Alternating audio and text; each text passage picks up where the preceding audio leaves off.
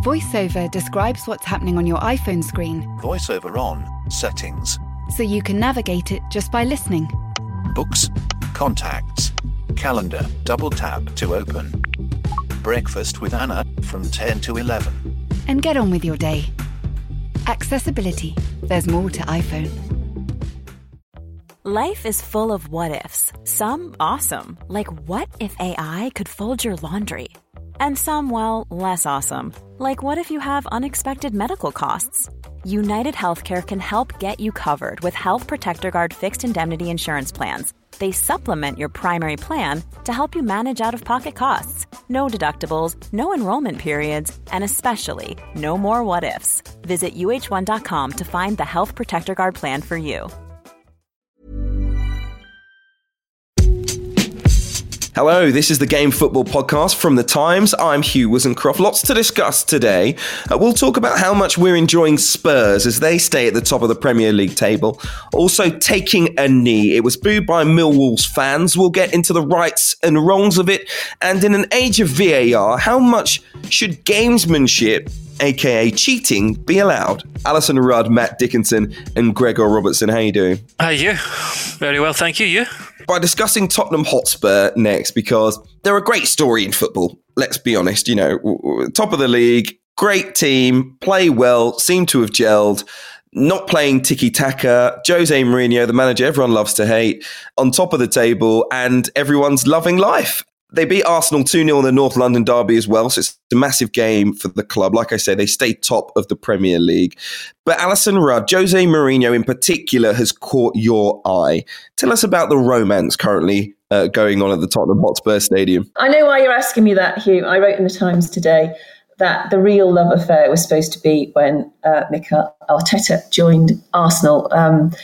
You know, the man who played for the club, he left the side of Pep Guardiola a little too early to make the sacrifice to bring glory back to Arsenal, the man who understood the club. A month earlier, Jose Mourinho had joined Spurs in exactly the opposite vibe. Spurs fans were groaning. They'd lost the love of their life in Maurizio Pochettino, and they had a complete pragmatist in charge. And they feared for what it might mean. I mean, I think a lot of fans were saying, we don't care if we win silverware. We care about the style in which we play. And I think what's happened is the true love affair now is at Tottenham, because it's not boring to watch Spurs at all. I would pay money to watch the Kane-Son show. I think it's absolutely superb. I don't think any of the 2,000 fans who were at the stadium on Sunday would have not absolutely enjoyed watching Pierre-Emile Højbjerg do his stuff and make that team into something that could actually win something. He's probably the player of the season so far in terms of how he's single-handedly given grit to a midfield that could be very flaky. So I've not canvassed every Spurs fan. I'm sure there are some who are remaining entrenched and they don't like the fact that it's lovely times at the Old Lane, and it's him doing it. But I think also there are glimpses of Jose Mourinho actually displaying genuine affection for the club. I'm sure he arrived there thinking, "Oh, I love this stadium. I love what I've inherited. I think I can do things because I believe in my abilities." But the way his posturing, his words, his smiles, he's acting like he's unless he's a blooming good actor, he's behaving like he has fallen in love with the club too. I don't think anyone foresaw it would go this beautifully for the pair of them, the club and Jose. He could be a really good actor. Who would play him in a movie? George Clooney, someone like that, you know, maybe more of an Iberian flavour. I don't know. Anyway, he's doing very, very well. It doesn't seem like an act. I've always, everyone remembers my hot take from the start of the season saying Tottenham would be a top 4 team. And I truly believe it's because when a team is desperate for trophies, someone like Jose Mourinho, someone that you can look to as sort of the guru, the emperor, the king, he thrives in that sort of environment. And at clubs where trophies have been the norm, people see him as less of a guru and he's finding it a little bit harder. So I did have a feeling things would go well for him in North London, but I will reserve all of my gloating for the end of the season. He did say, though, Jose... Whoa. You don't know how bad this gloating gets, Gregor. Okay, like I say, wait until the end of the season. There will be a special on Tottenham, 60 minutes, no doubt. The front two of Kane and Son, like Alison says, I think we would all pay to watch them.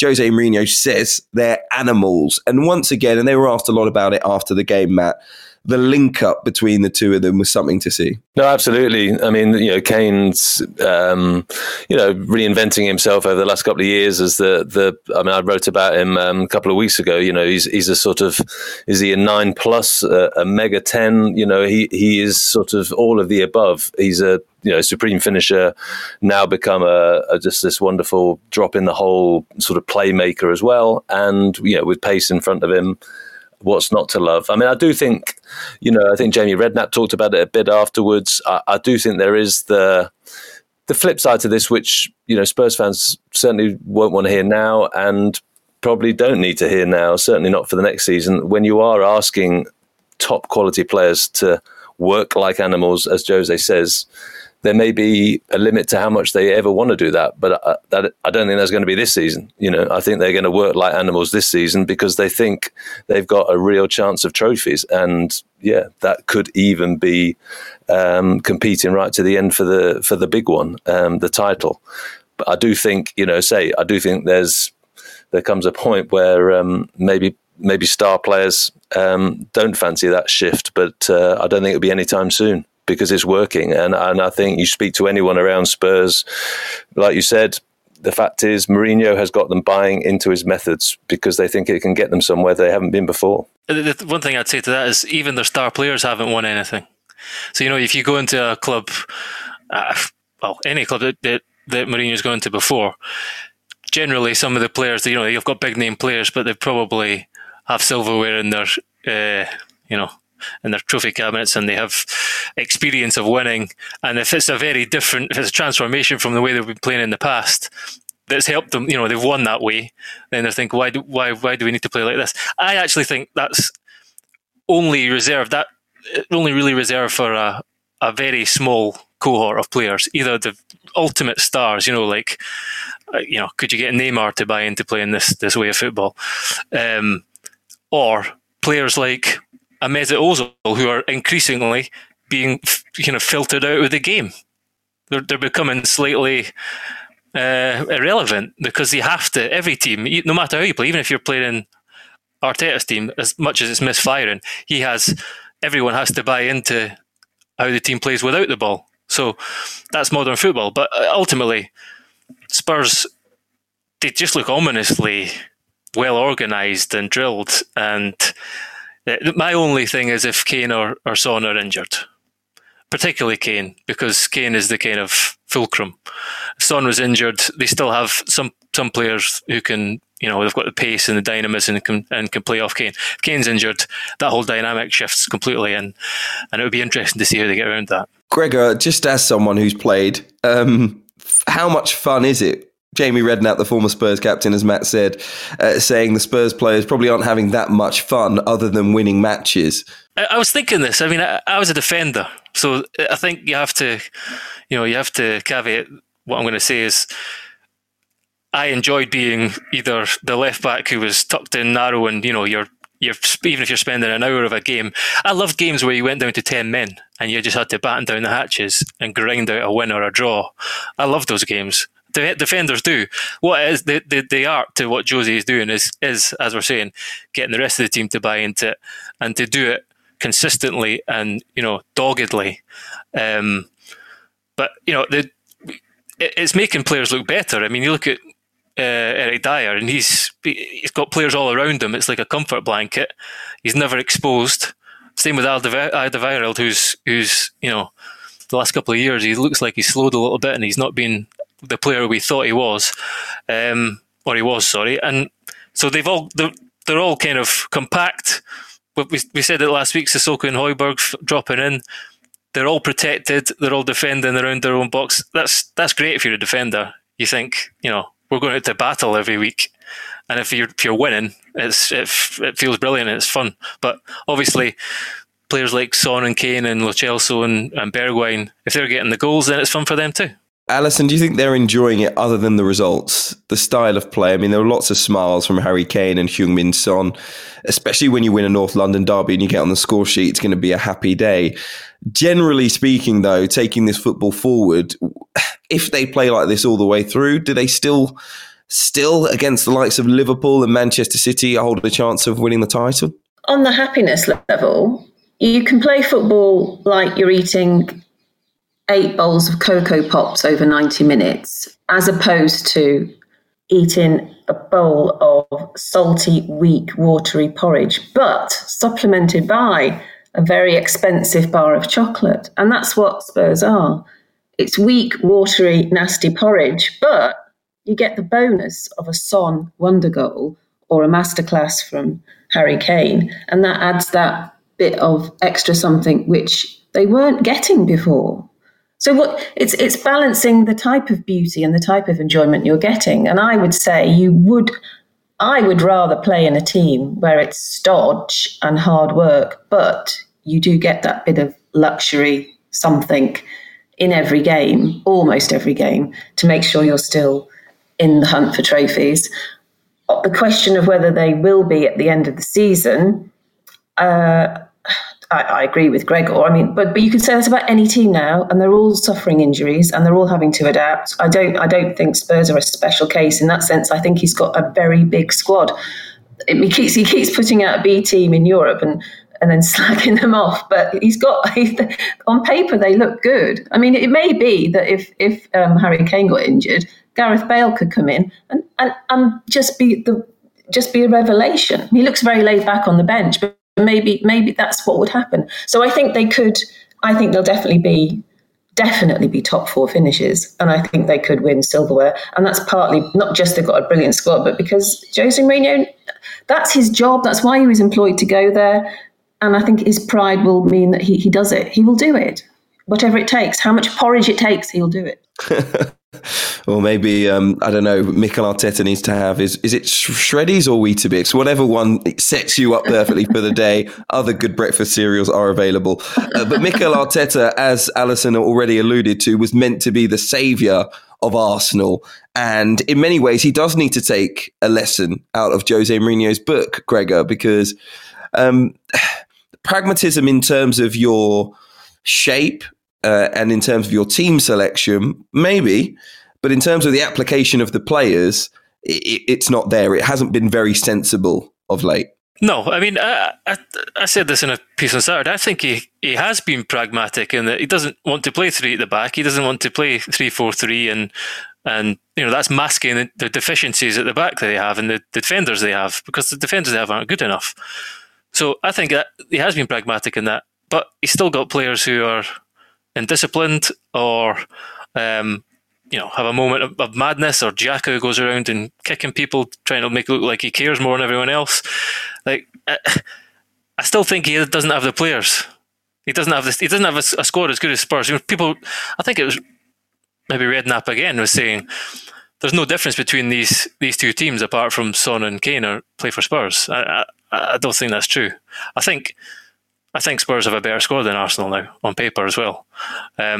And yes, they have the star quality at the top end of the pitch. And yes, they are set up differently. But Arsenal they weren't, hiring a manager who was going to play like Jose Mourinho. That was never their intention. They want to, and the truth is, we're talking about this style and substance. If Spurs start losing, or Spurs hadn't, I didn't think Spurs were going to do this well. I thought this was going to. I didn't think this was going to be a marriage made in heaven at all. So I admit I'm wrong. I was wrong on that. But if Spurs start to lose, then the grumbles are always more if your team are playing like Mourinho's are, as opposed to playing the football of Pep Guardiola or the football that Arteta wants to be playing. So that doesn't matter just now for Spurs because they're winning. But if they start to lose a few games, then people will look at the way they're playing and think, we want to see more expansive football, and that's the position Arsenal are in now, because they've already tried to change it to be more defensive, and now they're trying to be more expansive, and it's not working. They don't have they don't have the player to join, to bridge the gap between midfield and attack. They don't have that creative spark, and they don't have, if they're throwing so many crosses into the box, they don't have anyone to get on the end of them. It's not great reading the Premier League table if you're a fan of Arsenal, especially when you see where Tottenham Hotspur are and also Chelsea as well. And speaking of someone who sort of gets in the box and makes a difference, Alisson, Olivier Giroud, he kept his starting place for Chelsea and he scored as well, and probably should have had another if it wasn't for Timo Werner's defensive work on the line as well. Yeah, well, we're talking about romance a lot, and I think there's one unfolding at Stamford Bridge now, because Olivier Giroud, he's been patient, did all he could against Seville. I think I even suggested in the last podcast I probably wouldn't play him against Leeds because I felt they might scurry around too much for him. And in his post-match, Olivier Giroud actually said it's one of the toughest games he'd faced, because he sort of looked around him. I mean, they'd left the pitch at that point, but it was as if he could feel them on his shoulder, that they don't half work hard and made life difficult for him. And I sort of feel if you can come through the test of hyper-energetic Leeds and still score and still look the part and still have an impact on the game, then he can now do anything. I mean, he probably needs resting from time to time, but I would sincerely hope he gets a lot more starts for his club this season than he did last. I love the idea that scoring one goal against Leeds tells you more than scoring 4 goals against the Europa League winners Sevilla in the Champions League, of course. That's the real test. Leeds United at home. It was a great weekend for him. Let's hope he goes from strength to strength as well. I think we got an indication during that game that the difference between Tammy Abraham in the box and Olivier Giroud in the box, there is a presence there that I don't think Tammy has, as good as a young player he is, and look, can still improve, of course. But Alisson, I wanted to ask you about Liverpool as well. Aside from the fact that they had a fantastic win this weekend, really, fans returning in the Premier League, we got to see the Kop this weekend without its usual flags and banners, but with fans in it once again. And I thought it was one of the great things of the weekend, the noise that we heard inside Anfield. It felt more so than the games that I've been to and had seen in other leagues and in the Premier League as well on Saturday. It felt more like football was back at Anfield. I don't know how you saw it. Yeah, no, I'm welling up, you can probably see. I spent most of the game thinking, will Klopp go to the Kop and will he do his normal fist pump and get them cheering, or will he feel that it's unfair on those who aren't there, or will he be worried that 2,000 fans won't be able to make the right noise back at him? But he did it, and they sounded just as loud as a packed Kop would have. And I don't know, I suspect when they put together montages of Klopp's reign, that will be near the top of it, actually. And it was very beautiful. And the team actually did play like they had a full stadium behind them. They had that effortlessness back and that sense of all things are possible. There was no self-doubt at all. And it just felt like they were back being a family again. So it was, and I know I'm utterly biased, but I suspect anybody who loves football who watched that were just really, really chuffed that it felt like there was a connection again. I'm utterly biased against Liverpool, Alisson, as you know, and I often get a lot of stick. I often get a lot of stick from people for saying, for example, I put on social media what a privilege it was to be at Anfield. This was during lockdown and there were no fans inside the stadium, to which a lot of Manchester United fans were very unhappy with me. And every time I go on air and talk about what a great place it is when there are fans in a full stadium, I also get a lot of stick as a Manchester United fan, but you can't deny it, unfortunately. And for me, it was one of the great things to see this weekend as well. Fans returning in many places, maybe not as cheerfully elsewhere. Millwall's fans in the Championship this weekend, hitting the headlines with what was clearly, I think, an orchestrated booing of their players and the players of Derby County taking a knee. Now, I think we've seen on social media and elsewhere Millwall fans claiming it was a stand against the anti-Marxist, riotous looters that want to defund the police, end capitalism, and my particular favourite, end the family structure as a unit. I don't know how they're going to do that one. I'm talking about Black Lives Matter for those people who are unaware.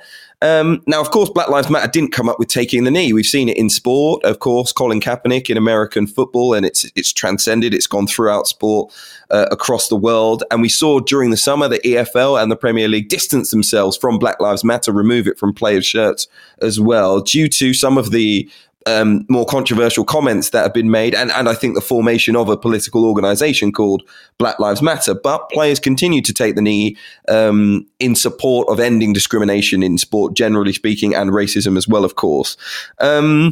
Millwall's players did put a statement out before the game against Derby explaining it had nothing to do with any political messaging or ideology, and they've been pretty explicit on that one. But all of that, I think, fell on deaf ears to the Millwall fans, because clearly, as players from Millwall and Derby went down to take a knee, they were strongly booed, even though they made very clear that it was against racial and social injustice. And of course, the reaction, the backlash has been very strong, but it has led to a debate. Interestingly, I think, on these ones, the Millwall fans, those players that booed and people that backed them on social media, at least, were so supportive of the freedom of speech element. It's our right to make whatever stance we want if that's what we want to do, except, of course, if you're one of the players on the pitch taking a knee. And then, of course, you shouldn't be allowed to voice your freedom of speech. But, I think it's an interesting topic for us to discuss nonetheless. Matt, do you think it was racist? I think a lot of people were arguing about whether it was a racist act or not. Put it this way, it's my immediate reaction, like a lot of, I would say, well-meaning and right-minded people, was shock and dismay and, well, I'd go further than that. So abhorrence, to be honest. We can talk they can talk all they like about, the BLM's connections with a political movement, but we know that those players at that time were making a simple stance against racism. There is nothing more complicated in taking the knee than that. And if you want to object to someone taking a stance against racism, then that's a pretty depressing state of affairs. I find it depressing from so many points of view. I mean, you see the reaction on whether it's social media. I would say, sadly, even the reaction on, when we write about this sometimes on Times comments, that it becomes this hugely polarized debate about sort of wokeness, and that we don't end up having a discussion about what are we doing about racism. We end up having, say, an increasingly fraught, polarized debate about how dare these players do this? How some people feel like they have to sort of stand up against wokeness, against this sort of campaigning, as if they're, I'm not quite sure why there is the need to take that stance, as the same way as why on earth is there the need to boo what was intended as a simple anti-racism display at the weekend. And it's that polarization that I find, I know going into social media is not reflective a lot of the time of a lot of the world, but that polarization I just find scary, to be frank. It's easy for us to sit here and say we're appalled by it, but I don't think that helps anyone or anything or any movement. I think you have to think about why they did it. And I think there are a lot of disenfranchised young white men who are angry at the attention that one issue, they see it as one issue, which is racism, gets lots of attention, and their lives are rubbish, and it's not fair. And I think they need, if they're angry enough to boo something which is arguably inarguable, that all those players are doing. If you ask any player why they're taking the knee, They say, oh, it's not a political thing. We just think we have an obligation that when people watch a football match, they're reminded about inequality, and we can start conversations. And also, we want to show that we are all in this together, and that if we're white, we have black teammates, and we want to show them that we care about the issues they face. It's about unity. We're not trying to be divisive at all. It's just about raising an issue and hoping we can all show support for one another. But that's an intelligent, rational approach. But there are people who've been denied their shouting at a football match since March, who have pent up issues, unemployment, not knowing what their future holds, and their only way of showing what they feel is that's always been the case, is to unload at a football match. And they've gone there and they've probably all riled each other up into believing that taking the knee is politicised and against them. So what you have to do as Millwall is you just have to educate, and you have to say, this is not against you, our supporters, our core supporters. It is for all of us. Please do not do this, because this is what we represent as a club, and we will. They can't take. You can't deny entry to a fan who wants to boo. I mean, how would you feel if the Millwall fans had all booed a player who'd refused to take the knee? There'd be a different debate, but it would be similar, wouldn't it? It would be about your right to show your disapproval of someone's political beliefs. All you have to do is dialogue rather than say you're appalled by it, because there's a reason behind it. I don't think it's necessarily purely racist. I think people feel disenfranchised, and it's a sort of crude way of letting the world know that they're angry. I maybe agree with you that maybe not everyone's motivation is racism, but I do believe that the act of booing something that is anti-racist, if you're going to be negative about something that is anti-racist, it's by definition probably racist. And I wonder whether they had put that level of thought into it, whether they thought, how will this be seen? I'm not sure whether it was all about, let's just voice our displeasure. Look, it's an interesting one, because I would say, how can you really, as Millwall fans, if you genuinely do believe about this, change the conversation by booing the players taking a knee, as opposed to getting your message in through the club to the players by voicing your concerns directly to them and saying, we'd rather you didn't. Maybe they have already. But they didn't leave themselves with much room to have a nuanced conversation about it by immediately booing players of Derby County and their own team, Millwall. So it's a tough one. I understand what you're saying about the various factors that are going on in people's lives, and maybe that went into their decisions, but I still find it hard to say that it wasn't a racist act, because, if someone was in front of me and they were against sexism and I was saying, no, I don't want to hear from you. I don't want to hear what you have to say. It's whatever my motivations are. If I'm, that it's almost like I'm pro-sexism then, and that's how it felt. Do you understand what I'm saying? That's how it felt. Whether there was a thought process behind it or not, if you want to close down that conversation, then you're against it.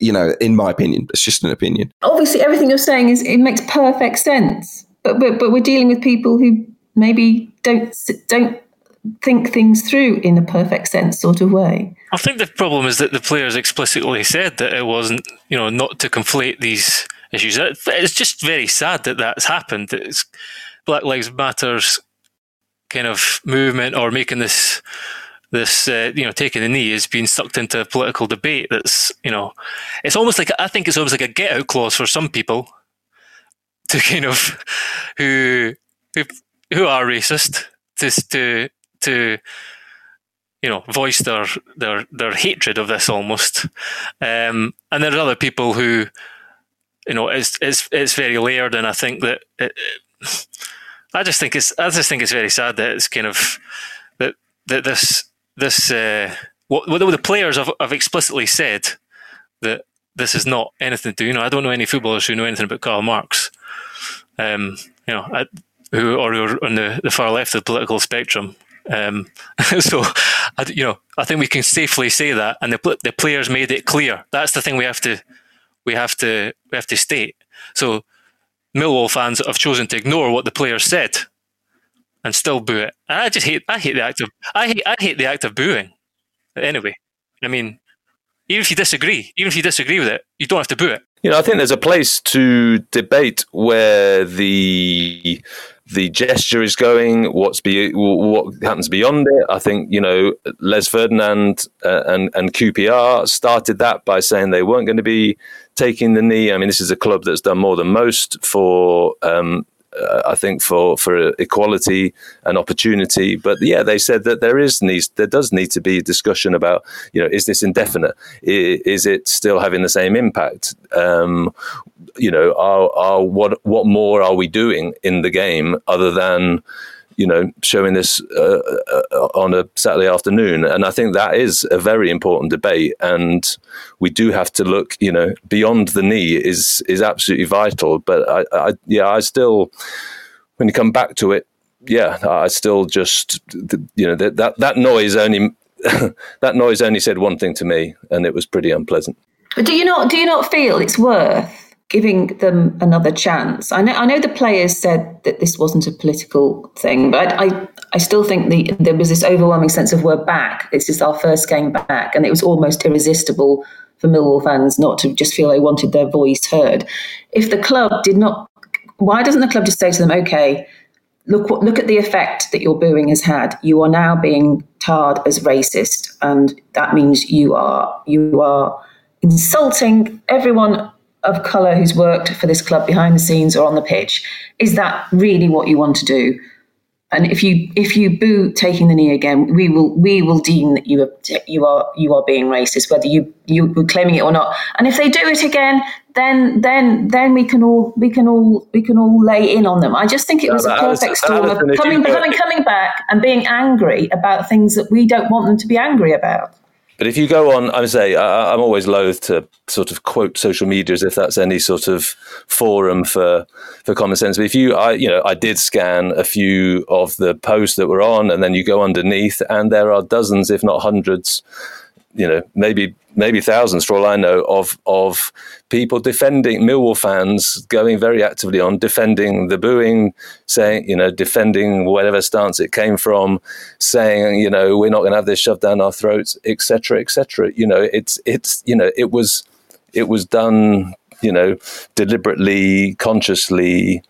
People wanted to stick two fingers up, and as you say, maybe some people can rationalize that for whatever reasons, but I don't think we can say it was a sort of, just a sort of spontaneous sort of, rejection of something. It was very deliberate. It's been sort of supported by many fans who were either there or would love to have been there. And, as you say, maybe there's a place to examine the forces behind it. Equally, I think it can be sort of condemned without too much tippy-tapping around it as well, I think. But if you condemn, absolutely. But for every action, there has to be, you have to learn from it and grow from it. But because you cannot prosecute for racism in this instance, they haven't done anything illegal. So how do we move this on? By just saying, we believe they were being racist. We believe it was a concerted effort to be racist, and we're appalled. Why not use it as a starting point to try and differentiate out the different reasons for the anger there? I think you can.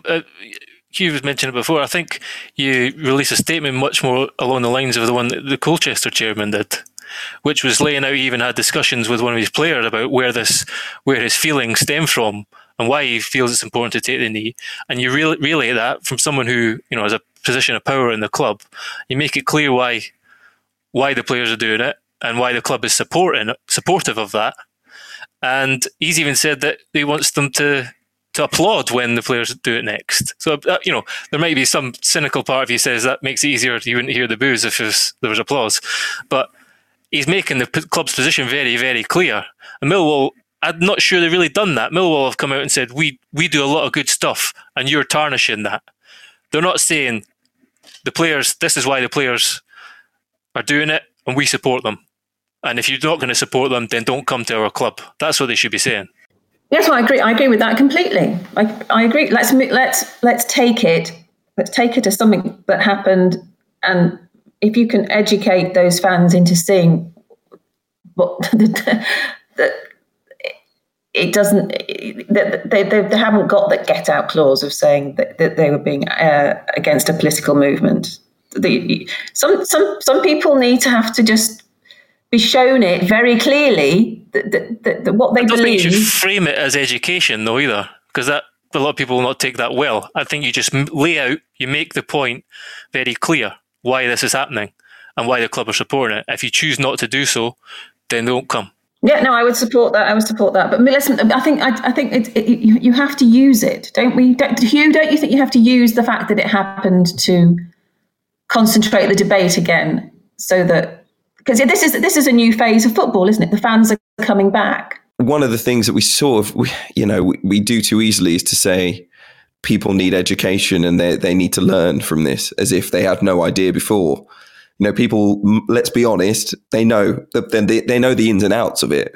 It's not like one football team in the country has fans who have absolutely no idea what's going on, and the other football clubs, like all of the people who have no idea what racism or discrimination or taking the knee means to support Millwall, as a massive coincidence. Of course, they know the ins and outs of it as much as fans of any other club do, but they have chosen to get together to make that decision.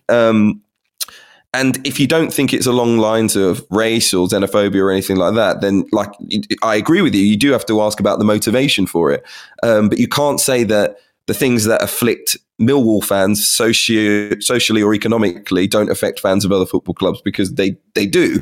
So whatever is happening at Millwall is not a unique circumstance at a football club or within a group of football fans. No, I was just thinking about how the game responds, how particularly if I was a black player at Millwall would respond, or Queen's Park Rangers for that matter, which is who they play next. I mean, I saw there's a really interesting piece from Darren Lewis, one of our colleagues in the Mirror, talking about whether as a player you'd walk off. Is that what's left? And you think, well, okay, if we talk about, we've had debated and whether players, if they have walked off, obviously there's UEFA brought in these steps of different things, but in the face of racist abuse, it is one of the measures that a game is either halted or there's warnings to the crowd, players walk off. Now, if we are thinking there is racism behind that noise, whether from all or some, then is that the territory we're in now, where players walk off? It's a fair question to ask, and I'm really intrigued to think of what discussions might be going on privately between the black players of Millwall and QPR and the director level and so on about what might happen. I mean, look, I tried to write a piece on this for the Times, and I genuinely wrote about 4 different articles, none of which I thought was any good or no one would want to read in the Times anyway. The general thrust of which, my personal view is I wouldn't have wanted to play if I was certainly one of Millwall's players. And I also wondered whether the context of Derby County season meant they just carried on as well, because, of course, they're in vital need of points at the moment, having been at the bottom of the table, and whether their decision-making might have been different if they were towards the top of the table. What I hate, I've got to say, is people using Les Ferdinand's views and QPR's decision not to take the knee as like the standard. I mean, we have this a lot, sort of black people who speak about things becoming the rule. It happens a lot with John Barnes, for example. He says something about race and suddenly everyone turns around and says, see, John Barnes said it, this must be fine because, and it's strangely, Les Ferdinand's statement was about making and doing something more than taking a knee. He wasn't trying to get rid of taking the knee because he thought it was pointless. He was saying people in football need to do more than a gesture. They need to do more than this. He also didn't have a problem with other people continuing to take a knee, clearly. He wasn't saying we should all stop doing it. He was really asking what more can we do? But there you go. I think one of the things that I think was painful was Millwall's statement. I mean, they didn't mention the word black or race or racism at all in their statement. They didn't say anything about their fans potentially coming back to the game. And as Greg has already said, there were boos at Colchester. I think there was some mutterings as well, some murmurs at West Ham United as well. But Colchester, put out a very strong statement this morning saying, if you're going to boo, don't come back. And if you want a refund on your season ticket, let us know. And that was that. And it would have been, I think, a stronger sign for Millwall to have done that. To be honest, it sounded like at Millwall, no one wanted to alienate their fans. The post-match comments from Gary Rowett, the manager, were very much tiptoeing around the issue for me. He never really got to the heart of it, never really seemed to have an understanding of what really the issue was. So, his comments for me were poor. The statement matched up with that as well. I don't like the idea that people seem to be making out at the moment that the players are forced to take a knee. They're not. As you saw Colin Kazim-Richards playing for Derby County in that stadium, who is black, not take a knee. He feels it's better to stand and raise a fist. No one is making anyone take a knee. And those are the comments that sort of, they're not hurtful. It's not that people have to do anything, but it just shows a lack of understanding, I think, that it's not just football fans, listening to the radio this morning. There's almost an idea that players are forced into doing it. I don't know. Maybe they are. Maybe you guys have spoken to players that do feel they're forced to take a knee. And of course, irony is dead when it comes to Millwall fans as well on this, because the actions of a few associated with Black Lives Matter have suddenly become the actions of everyone who says the words Black Lives Matter. But of course, the Millwall fans who were chanting racist abuse against Everton in the FA Cup last year, no, that's not Millwall fans. That is a small section of us. Don't tar all Millwall fans with the actions of a few. But of course, when it comes to Black Lives Matter or anything to do with race, of course, that is the view of everyone. And I think it was just a sad day for football personally. But there you go. Gregor? I think you've summed up there very eloquently. I mean, I would say that, we shouldn't jump on Gary Rowett because you have a microphone thrust upon you and you're trying to, navigate what is a complex and difficult issue. And I know you could have been stronger. But I would say that undoubtedly the statement could have been stronger. And they, as you said, they had nearly 24 hours to think about how it was going to be phrased and what they were going to say. And I felt that was quite defensive, whereas as the Colchester owners was on the front foot. And it actually was positive. It laid out all the good things about what had happened that day, about fans returning and having, this is a step forward and you were great supporting the team and everything. This was all good. But I'm not happy about this. I've had these discussions with the players. This is why they're doing it. I support that. The club supports that. If you come to support the club, you should support that. And if you don't, then I would rather you didn't come, basically. I think that really, in what is quite a complex, a difficult thing to navigate, I think that should be the position of football clubs at the moment, because the players, as you say, it's their choice. It was their choice on day one when they did it, and it's still their choice ultimately now, I think. Perhaps there are some who have been, thinking, when is this going to end? I don't know. It is an interesting discussion, maybe one for another day, because... Oh, no, that was my next question, actually. Okay. Well, because ultimately, from my point of view, and you could tell me if I'm wrong here, because there's a very good chance I will be, it has been diluted a bit, and what you really notice about it now is almost every week someone forgets and runs off when the referee blows the whistle, or when we hear this, there's something negative associated with it. It brings up the debate again. It's just. I remember the first time that happened and being going, "Wow, that was really impactful," and it doesn't feel like that way for me now. But I still have no problem whatsoever with with it happening, and it's the player's choice. And I'd be completely open to hearing the views of others as to why they feel it's still important to do it, and rather than having an end game in sight and having knowing what steps are being taken actually, as people have said, to enact change that we will kind of feel is tangible and recognisable. That is obviously the most important thing, and so I don't know. Over to you guys. Well, I just think that question you ask. I mean, that's why I come back to that point about tomorrow night, because the more you think about it, the more you think there chances are there are going to be some people turning up who sadly are feeling like the attention's going to be on them. It's a lot of people are talking about it, and they're going to I fear some people will sort of revel in, we've seen it before at Millwall, let's be frank, potentially revel in that notoriety. And therefore, there'll be even more focus on that. And that's where I'm really intrigued about how, the clubs, both clubs' sets of players respond to that. And not as a news, it will make news, but as where is this helping? Where is this taking? What use can come of it? Alison mentioned about education. Then is any of this going to prove educational, or is it back to the point I made right at the start of just actually it's just sort of pushes polarization of some people? I'm asking questions here, not answering them, to be honest. But I just find sort of a certain amount of dread going into tomorrow night, thinking about any of it. Harry Kane said, if somebody's taking their child to a game for the first time and the child asks, why is this happening, and you explain it to your child, that's, he said that recently, that's perhaps a valid view, but I just don't know what do you feel, Hugh? Look, there's part of me that wants to stick two fingers up and say, keep it going forever for all the people that want to boo. And I'd kneel in their faces as long as they're booing me. If I was a player, to be perfectly honest, I'd want to do it for the rest of my career. But I'm not. So I don't know. And it's not that I have a particular backing of Black Lives Matter. It's more, like I say, just to put two fingers up, and maybe that dilutes it as well. It can't last forever. I know a lot of people are making reference to the clap for carers that happened on a Thursday night as well, and us showing gratitude to the NHS. And these things must come to a natural end as well. But I do think when you take the knee before the game, I know it sounds weird. It does more than the tannoy announcement saying, it's a game for everyone. Please don't abuse the players today.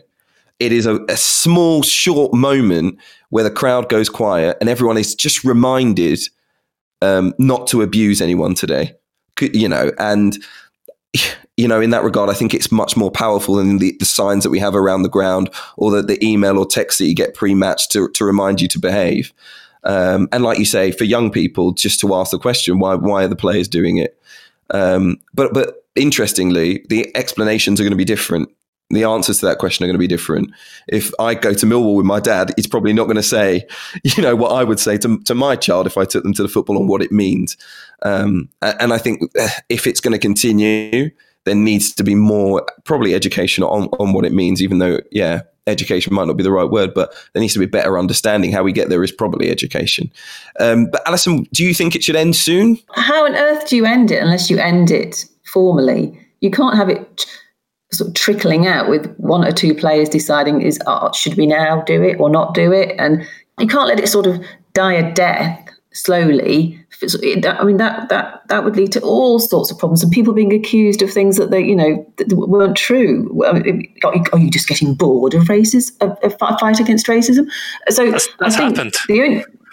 Yes, I think it was Coventry v QPR, was it? I can't remember. One team didn't, and then the other was.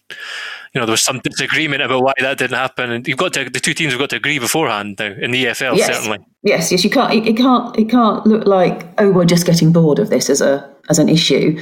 But then the alternative is that you decide at a point in the season, whether it's the end of the season, that you say this is not something that's going to happen now. But then you'd have to say why not, and then you'd have to list the reasons, the progress that has been made. How you quantify that, I have no idea. How, as football, you can say we feel we've made strides in the right direction in combating racism, both in football and in the wider society. They'll not be able to say that.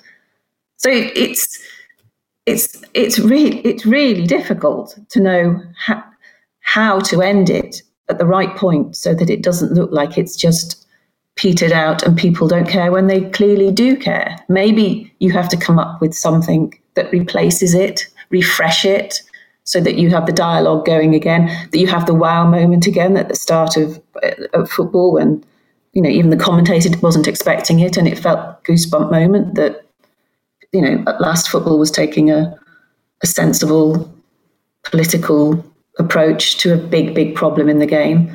Maybe that is the only answer, that you end the taking of the knee, but you bring in something that allows the conversation to continue. I don't know what that would be.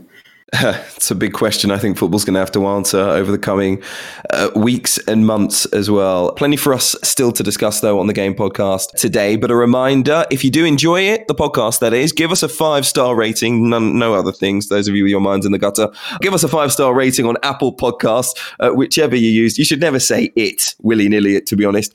And make sure you're subscribed so you don't miss the next episode. To enjoy more of our award-winning sports journalism, subscribe to The Times and The Sunday Times today. You'll get yourself 1 month free. Just search thetimes.co.uk/the game when you go online. VoiceOver describes what's happening on your iPhone screen, VoiceOver on, settings, so you can navigate it just by listening. books, contacts, calendar, double tap to open. Breakfast with Anna from 10 to 11. And get on with your day. Accessibility. There's more to iPhone. Life is full of what-ifs. Some awesome, like what if AI could fold your laundry? And some, well, less awesome, like what if you have unexpected medical costs? United Healthcare can help get you covered with Health Protector Guard fixed indemnity insurance plans. They supplement your primary plan to help you manage out-of-pocket costs. No deductibles, no enrollment periods, and especially no more what-ifs. Visit uh1.com to find the Health Protector Guard plan for you. There's never been a faster or easier way to start your weight loss journey than with PlushCare. PlushCare accepts most insurance plans and gives you online access to board-certified physicians who can prescribe FDA-approved weight loss medications like Wegovy and Zepbound for those who qualify. Take charge of your health and speak with a board-certified physician about a weight loss plan that's right for you. Get started today at plushcare.com/weight loss. That's plushcare.com/weight loss. plushcare.com/weight loss. Now, more debates for us on the Game podcast as well. Things that we don't like to see in football, to keep that theme going as well. We never like to see what we might perceive as cheating in football. We hate diving, for example. There were a couple at the weekend. Can't believe they weren't given it yellow cards. But by the way, we should note the other day a yellow card was given for diving in the Premier League. So the refs are back, apparently, at the moment. But at the weekend, there could have been a player, Ian Pervada, for Leeds against Chelsea, could have gone down. A little flick of the boot from Ben Chilwell could have gone down, won his team a penalty, decided to stay on his feet. A lot of people happy with him. If I was a Leeds fan, I wouldn't be too sure about that. And also John Egan, the Sheffield United defender, last minute of the game, Jamie Vardy races through on goal. He's got a choice to make. Take him out, get a point, or allow him to go through and in the end score the goal that won Leicester the match. I know what I would have done in both situations, but maybe that says more about me than it does about anything else. How much, though, is gamesmanship/cheating okay in the game? And what would you have done in those two scenarios? There might be a bit of debate on this. Like I say, Gregor, I'll start with you. John Egan's, I think I would have taken him out. In fact, I have taken a player out like that. So I saw red. I think there was even maybe 10 minutes to go. It's against Sunderland, and I remember walking back in the tunnel just like with my eyes closed, and Julio Arca taking a free kick, and I think he hit the bar. I was like, phew, got away with it, but we didn't. They scored in the 90-something minute and won. So anyway, yes, when a player's running through like that, it's quite hard. You know, you're calculating a lot of different things in split second. You know, do you want to miss 3 games? Is that important in the context of the rest of the running? You might miss. There's a lot of calculations going on in your head, but ultimately, I think with Jamie Vardy's running through and it is genuinely an injury time, yeah, take him out. So that's that one. The Pervada thing, I can't give you an answer. I'm so conflicted about it. I feel like I'm glad he didn't go down, but at the same time, he's stupid not to go down, because it is true that if he goes down, the likelihood is he'll get a penalty, even if it's a delayed reaction nowadays. It's just almost admitting the fact that the contacts you made, and I would like you to make the decision for me. I don't want to continue with this chance and, you know, take the shot, a weak left foot shot as he did. So you're basically saying to the referee, make the decision for me. And that is modern football. And so while I wish it wasn't so, I'm afraid he was daft not to go down. 2 yeses from Gregor Robertson on this. Long-winded yeses. Cheater. Alison, what would you have done? We're now saying that horrible thing known as VAR should now be part of tactics and pre-match discussion and in a player's head when he decides whether or not. Because before VAR, there's no way we would be having this discussion because the contact was so slight that the player would think, well, there's every chance I'll just get booked for diving, or the referee won't see it. I mean, why is the referee going to see something so minuscule? But now, are we saying that players should be going into a game thinking, well, if anybody touches me, that will be shown on a replay 16 times. Someone's going to see contact. I'm going to get the penalty. So if I'm touched, my instinct should be not to keep going because there's no need for me to fall down because I'm not unbalanced. I can still see sight of goal. I would love to score a wonder goal, but my instinct should be because of review after review after review, I will get the penalty, which means that VAR is not only sort of retrospectively ruining the game, it's ruining the game before you've even kicked off. This is a disgraceful discussion. It's professional sport. This happens in a raft of different sports. The technology, the timeouts, whatever they give you, you should use to your advantage. We see NFL players running through and stopping at the line instead of scoring an actual touchdown because they know that if they get 3 more attempts or 4 more attempts to score a touchdown, they can just run the clock down and still score from 1 yard out, which is exactly what they do. So, look, you've got to use the advantages in front of you. Like on Gregor's point, on the calculations that you make, well, John Egan made a load of calculations because he actually puts his arms up to show the referee that he isn't going to foul Jamie Vardy. I'm sitting there as a Sheffield United player saying, we've barely got any points all season. We've got a chance of a draw against Leicester. No one cares if you play the next 3 games, to be perfectly honest, even though they've got injuries at the moment, because points are more important than, look, the next 3 games we'll have 11. Let's put it that way. We'll have 10 for about 30 seconds and we'll probably get a point against Leicester. Those are the calculations in professional sport that you need to make. You need to do what's best for the club, for the team, for the organisation, rather than yourself. And in terms of going down, if they're gonna bring in technology that makes it really easy to get a penalty, well, then you've got to use it. But Hugh, you say professional sport. I ran the line on a park pitch yesterday. And it never ceases to amaze me. Like, someone kicks the ball out and they appeal for the throw-in all the bloody time. I mean, it's sort of instinct. I don't know what age that sort of moment tips in, but yeah, you say you're playing a park game. Who gives a stuff apart from you whether you win it or not? It is nothing in the world, and yet you're appealing for absolutely everything, even though full well it is nothing to do with you. And that's what leads to Gregor's awful cynicism about when it comes to exploiting it. Now, I will just make one point on because Alison and I obviously can't be on a podcast without arguing about VAR for at least 30 seconds. But this is having spoken to Mr. Ellery, who is responsible for all ills in the world, according to some. But he, on that Pervader thing, a lot of people made the comparison with the Welbeck incident, obviously, and that the slightest contact lead into a penalty. And he basically made the point that this is where we're going wrong with VAR. And I think all of us would agree. I think most people would agree. The whole point is it is not meant to pick up these minuscule touches and be re-refereed. That is where the system has gone wrong, is failing. It's meant to be clear and obvious, and if we are having to look at 10 replays, then that's not when it should be used. So it's already changed the game, though. Well, yeah, but you can change it back. I mean, the fact is, you don't have to.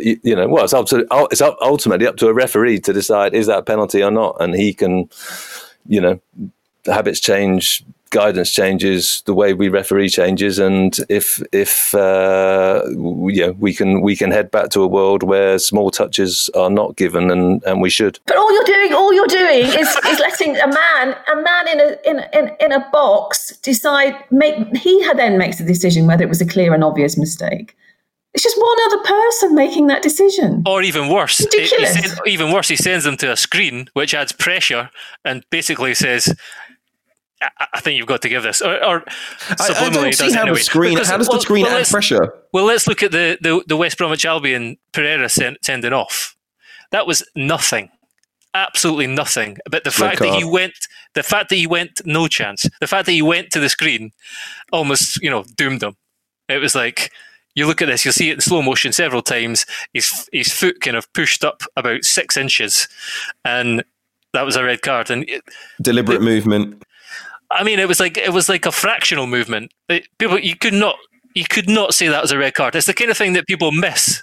I've seen completely. Patrick Vieira get sent off for an air kick against Ruud van Nistelrooy 20 years ago, mate. So if football's changed since then, I'm sorry. If the motion towards the player, Heung-min Son's you've been sent off for the same thing as well. There's going to be consistency. Heung-min Son did a backflip towards him. This was like his studs moved about 3 inches. I thought that was embarrassing. He could have almost been saying he was protecting himself at first. The guy might have fallen on him. They discussed this in Match of the Day 2 last night, and it was quite good. Just there's no human touch anymore in refereeing, and I know this is. They said we're all sort of partly to blame for this. This is the route down which we kind of want to travel for so long, but it's gotten to an extreme that is just, I think it's changed the game, and not for the better. How can you have somebody watching on a monitor at Stockley Park who sees a mistake, an error, he sees it as a fact on his screen, but then has to think, I'm not sure how clear and obvious this is. Those two things are impossible to have running at the same time. So David Ellery can say that, but he's created a philosophical nightmare. You can't say, "Oh, I've seen contact. I've seen contact where the referee did not see contact, but it wasn't clear and obvious contact." That is purely one individual's interpretation of it. Yeah, but that's refereeing. Refereeing always will be one individual's interpretation. That's the point. That's what we got to get back to, and have, referees have to have the confidence to bring their subjective view to it. That's the point. We can't be chasing this sort of. They can't be chasing the perfection or the minuscule touch. It has to be the subjectivity. More subjectivity has to return, and how much we love that. Can we just quickly highlight as well that yet again a player dived, a penalty was given, the penalty was rescinded, and the player wasn't booked. Conor Cody. I just don't know what players have to do now to get booked for diving. It was the most blatant thing. He went over to the monitor, saw it, he changed it against Palace. Should have got. Yeah, it wasn't quite as blatant, but it was a dive. I mean, what do you have to do nowadays to get booked for diving? There's like a grey area that it's impossible. The referee changes. Hang on, Gregor. You're the cynical old pro who said that these guys should be, hacking down Jamie Vardy. And if you feel the contact, Matt, if you feel the contact. I have to ask, because I want a sense of everyone's moral compass on the show today. Me and Gregor, we've already thrown ourselves under the bus.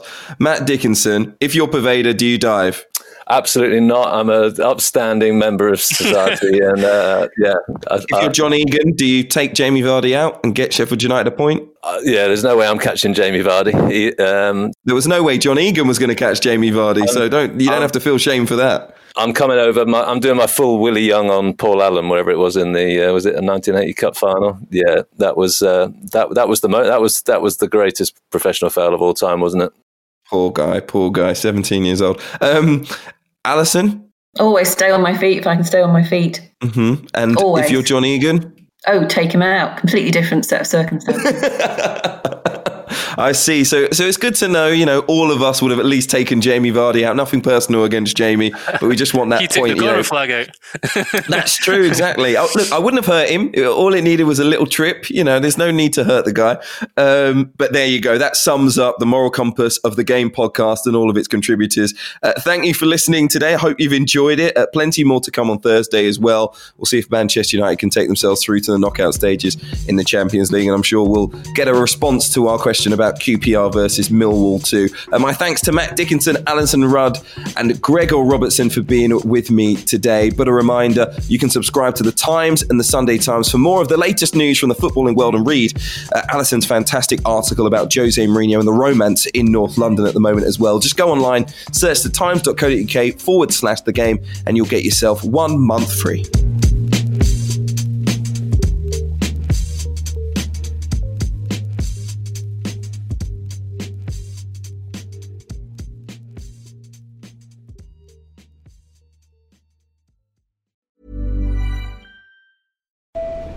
The train is now approaching. Junction at platform. Passengers. Airport, please stay on board. Next stop, road station. iOS helps you control which apps you share your exact location with. There's more to iPhone. Planning for your next trip?